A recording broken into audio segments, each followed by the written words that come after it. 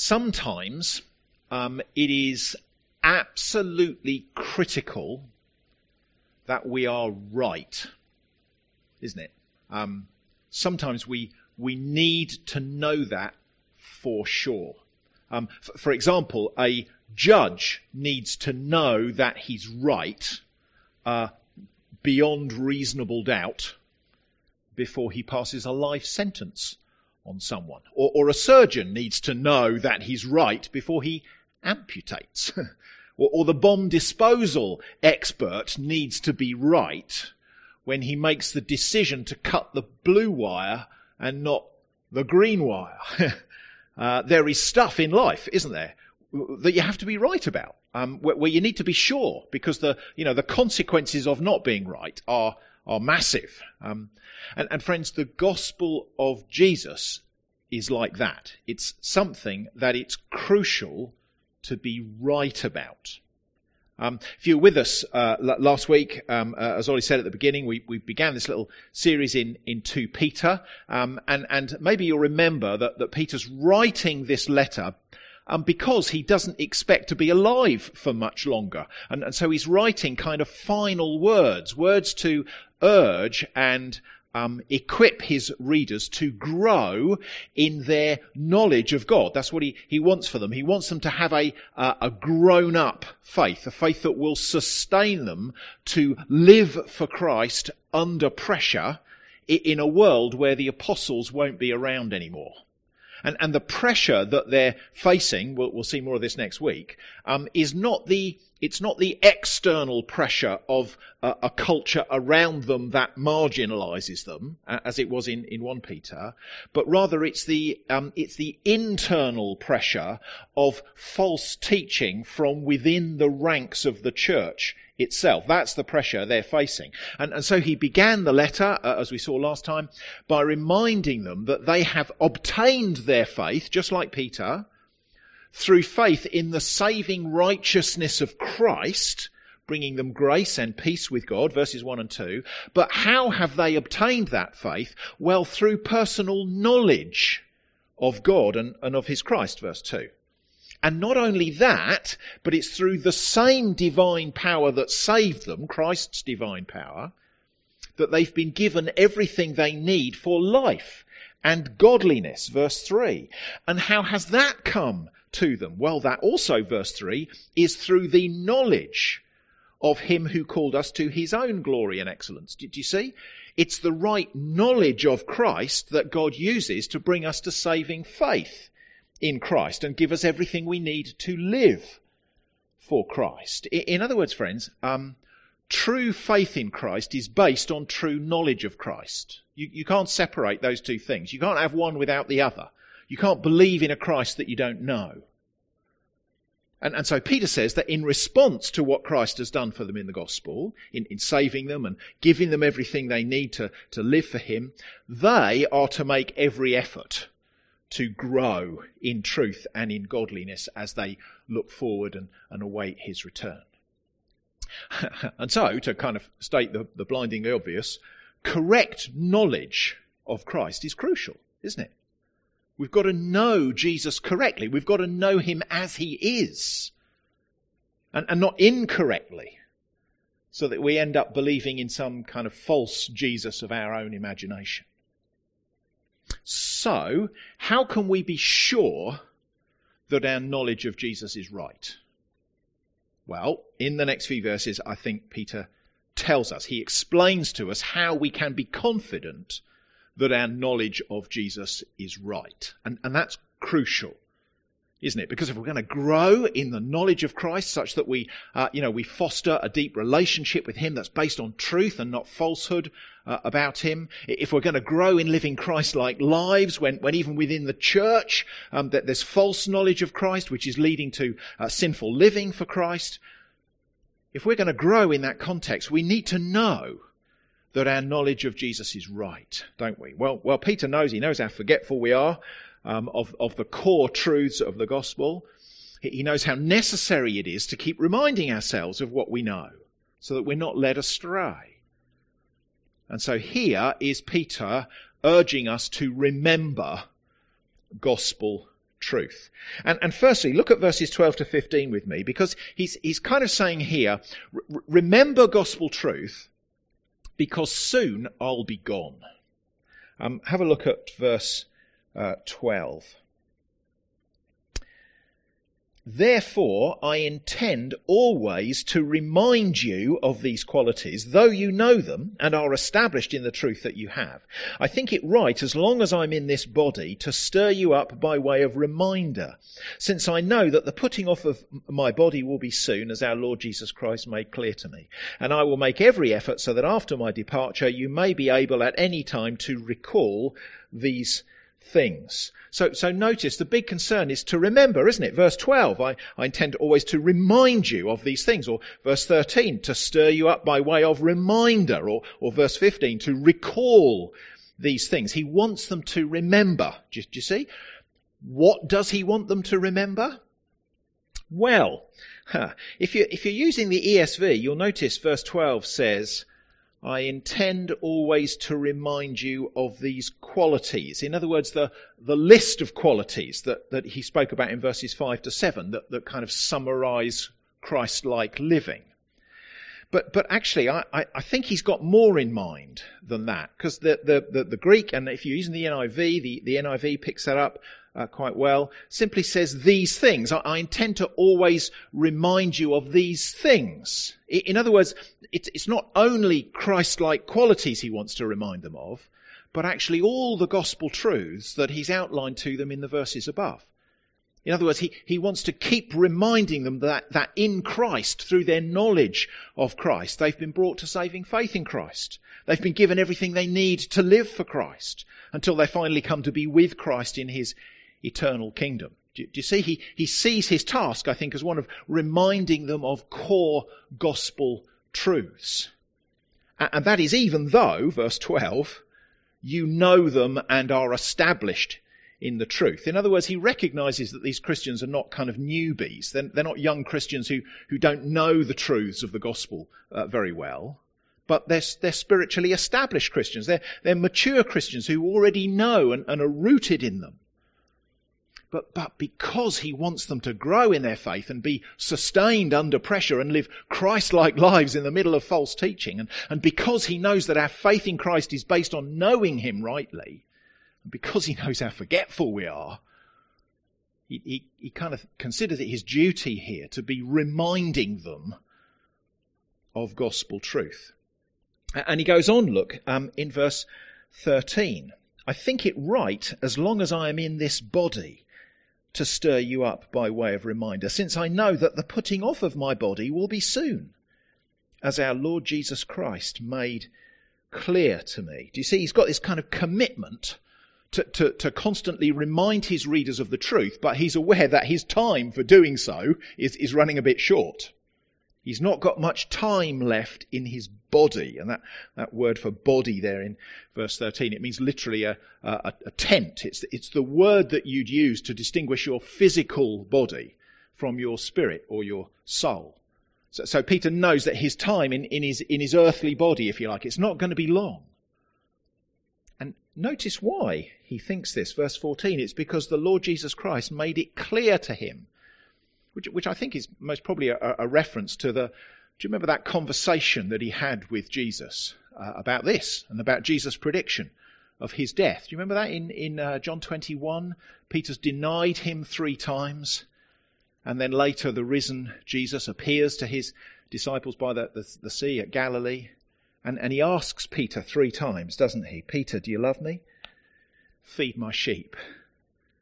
And then he says to him, truly I say to you, when you were young, you used to dress yourself and walk wherever you wanted.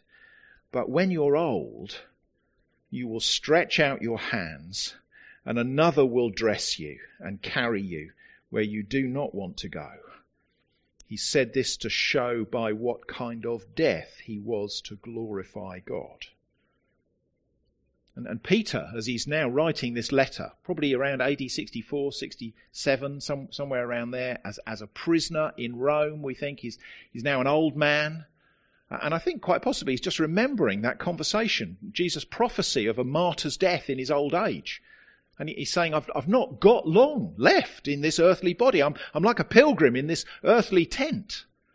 But for as long as I'm here in this body, I will always remind you of these truths. And I'll make every effort, that phrase again, every effort, verse 15, to make sure that you remember them after I've gone. And at any time be able to recall them. And friends, I think we should see that as a reference to this letter, shouldn't we? He's writing these things down so that his readers will be reminded of them long after he's gone. So that they would endure, those truths would endure in the lives of his readers. And you know, friends, being able to remember is hugely important, isn't it? It's hugely important, but not just something that we sort of do coldly or sort of abstractly with our intellects, like sort of downloading a bit of data from the hard drive. No, remembering is much more than that, isn't it? Remembering is something that affects not only our minds, but also our emotions, our wills, and so on. It affects our whole being. We remember something and we laugh, or we remember something and we cry. We remember something and we change our mind, or we remember something and we change how we behave or what we do. To bring something to mind impacts our emotions, our decisions, our actions, our whole being, doesn't it? That's why dementia is so distressing, isn't it? Either to have or to watch happening in somebody that we love. It's because not being able to remember affects our whole selves. And it's the same when it comes to remembering gospel truth as well. For example, in the Old Testament, you'll know God's people were to celebrate the Passover, weren't they? So this was God calling them to remember how he had rescued them from their slavery in Egypt. And for generations afterwards, they were to bring it to mind and remember it. But not so that they could just kind of, walk down the street one day and say, oh yeah, I remember. But so that they felt it, so that they identified themselves with it, and let it make a difference to how they live now. It's the same in the New Testament, isn't it? As Jesus institutes the Lord's Supper and says, do this in remembrance of me. Do you see? Jesus recognised our need to be constantly reminded of Christ's work on our behalf, to constantly bring to mind the truths of what Christ has done, and not just so that we don't forget what happened in a kind of intellectual sense, but rather that we remember God's truth so that it informs our whole being, so that it makes a difference to how we live and behave as well as how we think. Which means, of course, friends, doesn't it, that we must not imagine that just because we may be established in the truth, verse 12, that we can therefore kind of move on past the gospel to something else instead. Oh yeah, I remember all that stuff. I did my Christianity Explored course, back in the day. But it's just not about that for me now. God's moved me on to other things instead. Well, actually, we'll see a bit later in the letter. This is exactly what the false teachers were all about. Trying to persuade Peter's readers to move on from the gospel. But Peter here is making every effort to ensure that long after he's gone, God's people remember the central truths of the gospel. And that's because true faith in Christ is based on true knowledge of him. And what he wants for them is that they grow in truth and godliness as they await Christ's return. So he says, remember gospel truth, because soon I'll be gone. But I think he's also saying to them here, look at verses 16 to 18 with me. Remember gospel truth because of what we witnessed. And it might have struck you as a bit strange. Look in verse 16. Do you notice that? Peter now starts talking about the second coming, doesn't he? For we did not follow cleverly devised myths when we made known to you the power and coming of our Lord Jesus Christ, but we were eyewitnesses of his majesty. So why is Peter kind of picking this particular subject to focus on, the coming of the Lord Jesus? Well, it seems to be because Peter's concern in writing the letter is the threat of false teachers, and it's the second coming of Christ that's the subject where these false teachers have accused the apostles of making up, verse 16, cleverly devised myths, which means that Peter needs to defend what the apostles have said about this. It's like that quote I love. It's kind of attributed to Martin Luther, but we're not quite sure whether it is. But it's a quote that says, "If I profess with the loudest voice and the clearest exposition every portion of the truth, except precisely that little point at which the world and the devil are at that moment attacking, I am not confessing Christ, however boldly I might be professing Christ." And the point, of course, is that we need to be defending the gospel at the point at which it's being attacked. Do you see? And this is what Peter's doing here. And he's going to return to it again before the end of the letter. And he says here, it's not us who have made up cleverly devised myths. And he'll go on in chapter 2 to charge the false teachers actually of doing precisely that. If you just glance ahead, look, if you want a spoiler, glance ahead to chapter 2 verse 3. He warns that in their greed they will exploit you with false words.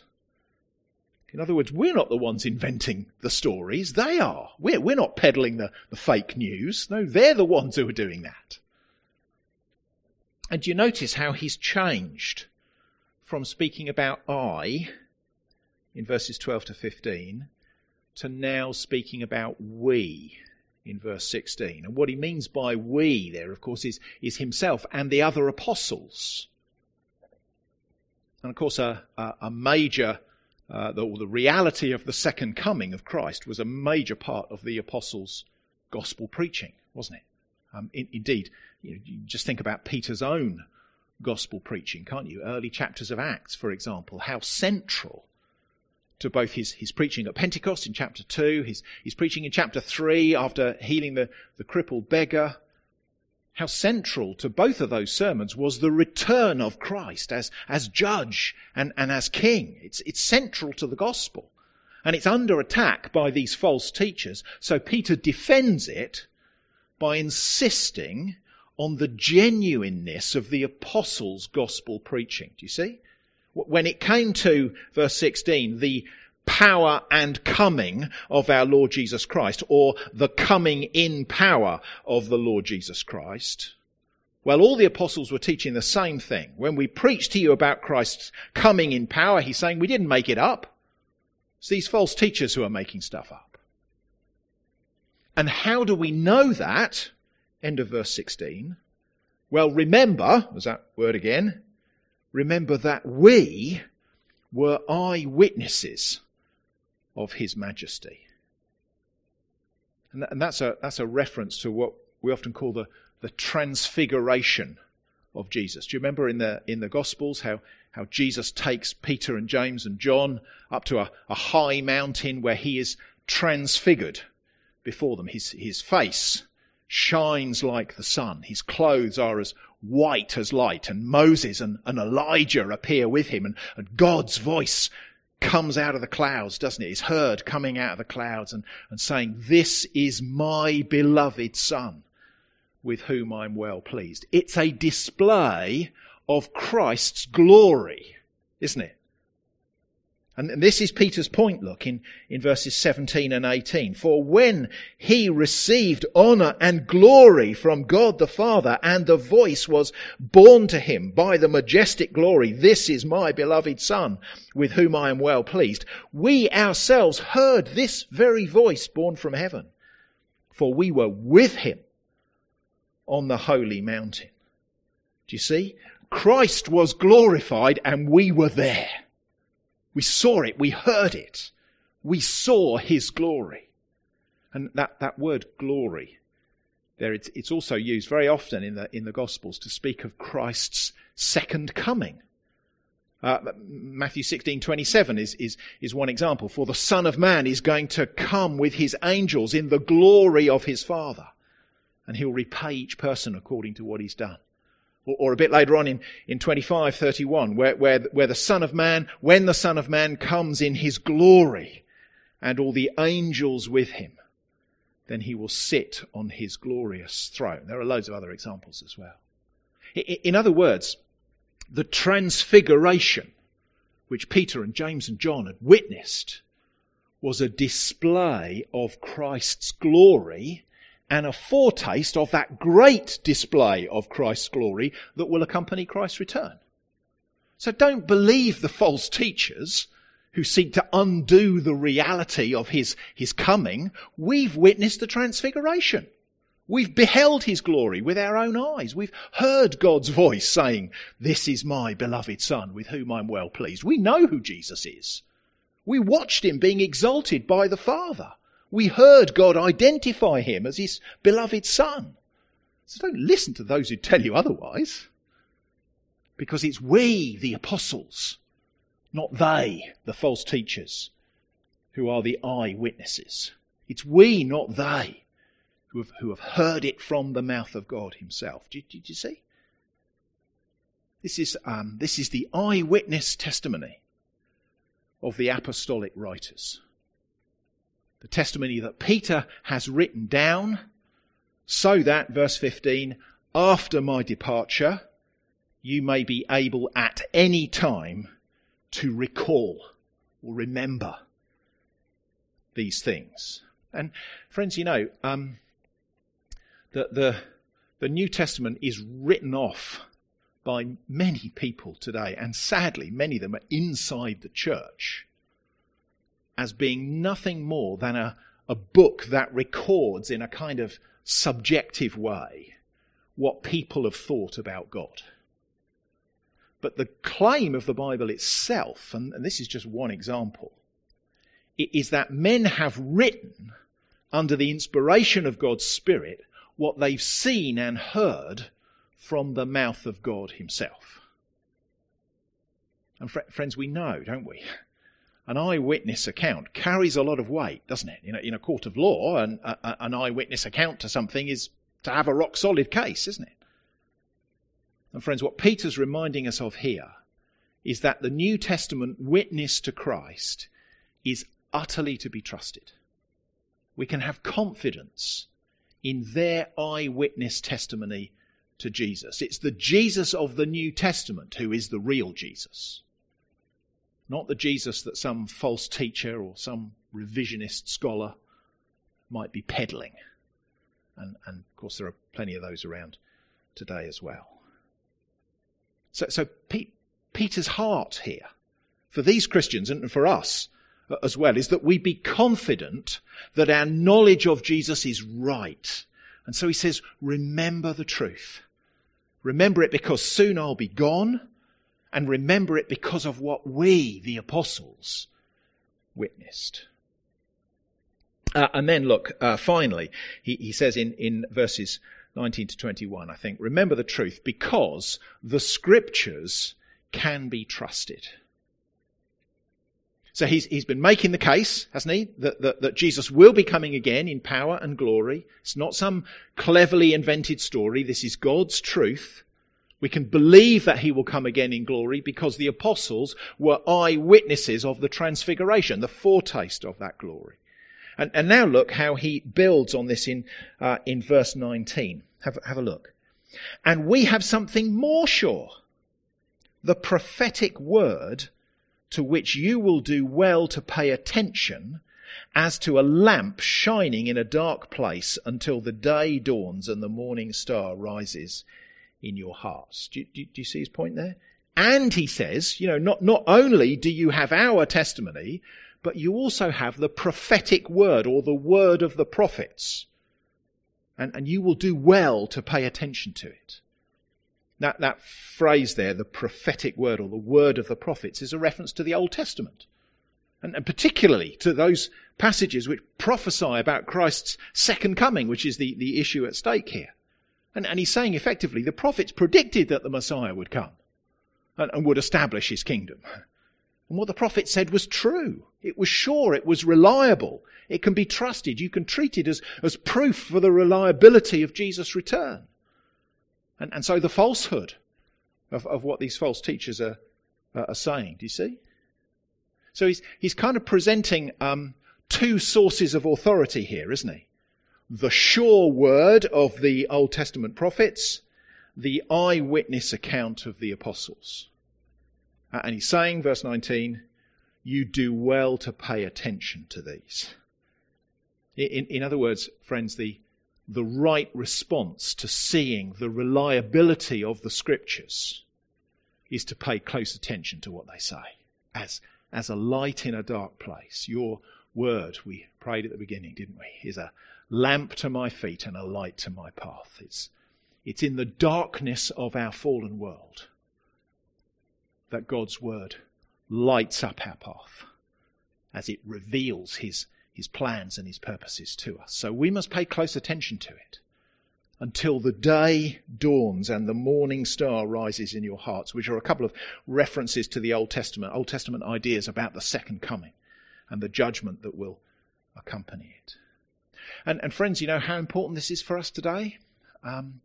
Because our world is so full of competing spiritualities, isn't it? I think people these days in the West at least, have a kind of pick and mix approach to religion, to spirituality, don't they? You know, a little bit of this and that, a little bit from here and there to build up a kind of custom spirituality to suit what I want to believe and how I want to live. And all of that is evidence that we live in a dark world.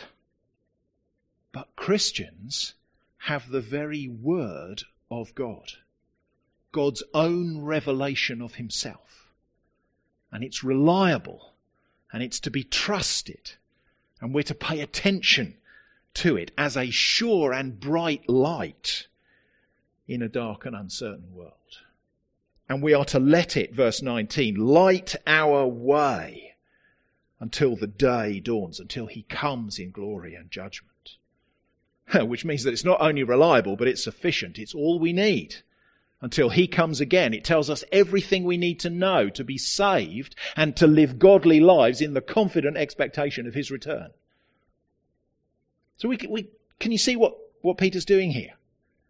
He's been establishing the authority and the trustworthiness of both the New Testament apostles and the Old Testament prophets. And he's saying that God has equally spoken to both groups. He's given them his revelation, which can be utterly trusted. And if you now look at verses 20 to 21, he kind of reinforces that by making a further statement that he wants them to understand above all. Have a look at verse 20. Knowing this, first of all, that no prophecy of Scripture comes from someone's own interpretation. For no prophecy was ever produced by the will of man, but men spoke from God as they were carried along by the Holy Spirit. You see the point? He's saying that all of Scripture has the full authority of God, because those who wrote it weren't making up their own interpretations. This is not man's words about God. But what they spoke came from God's Holy Spirit himself. This is God's words for man. They were carried along by the Holy Spirit, so that what they spoke and wrote was the message of God himself. Do you see? Friends, this is why it must have the supreme authority and be listened to above the words of any false teachers. This is why it is to be fully trusted.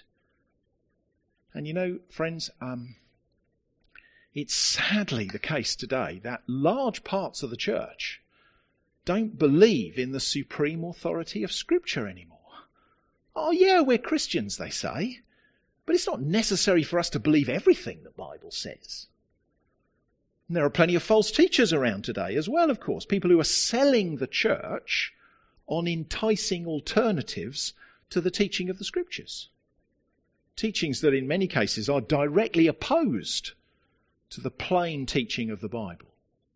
But of course, our perhaps more acceptable to today's culture, more politically correct, less exclusive, less demanding, teachings that will let us live how we want to live without feeling guilty about it.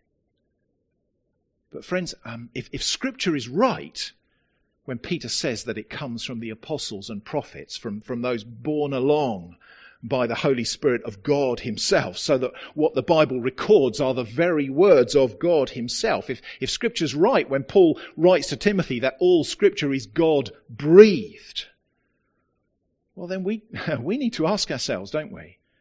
What right do we have to believe certain parts of it, but then to refuse the parts that we find harder to swallow? What right do we have to take the very words of God and then say to ourselves, even if it's in our hearts and not with our lips, well, this doesn't really apply anymore?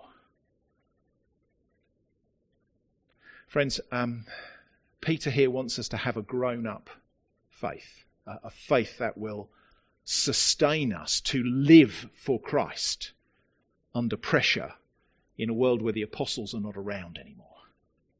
And he knows that a grown-up faith is rooted in the confidence that what we know about Jesus is right.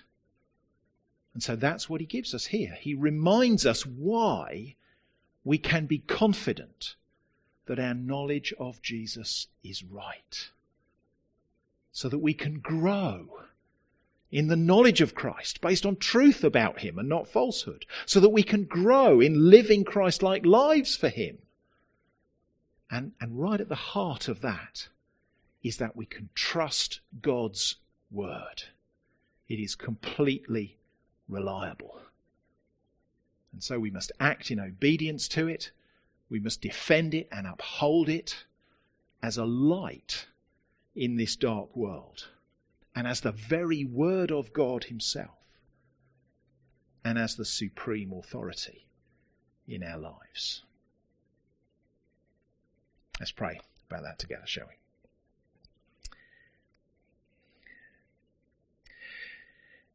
Father, thank you for the encouragement of this passage, that what we read in the Scriptures is your word, and it's true and it's trustworthy, and we can bank our hope in it. And Father, we ask that in a world that is full of competing spiritualities and false teaching about the Lord Jesus, both inside and outside the church, we ask that we would hear your call to believe your word and defend it and uphold it as a light in this dark world, and as the supreme authority in our lives. We pray in Jesus' name. Amen.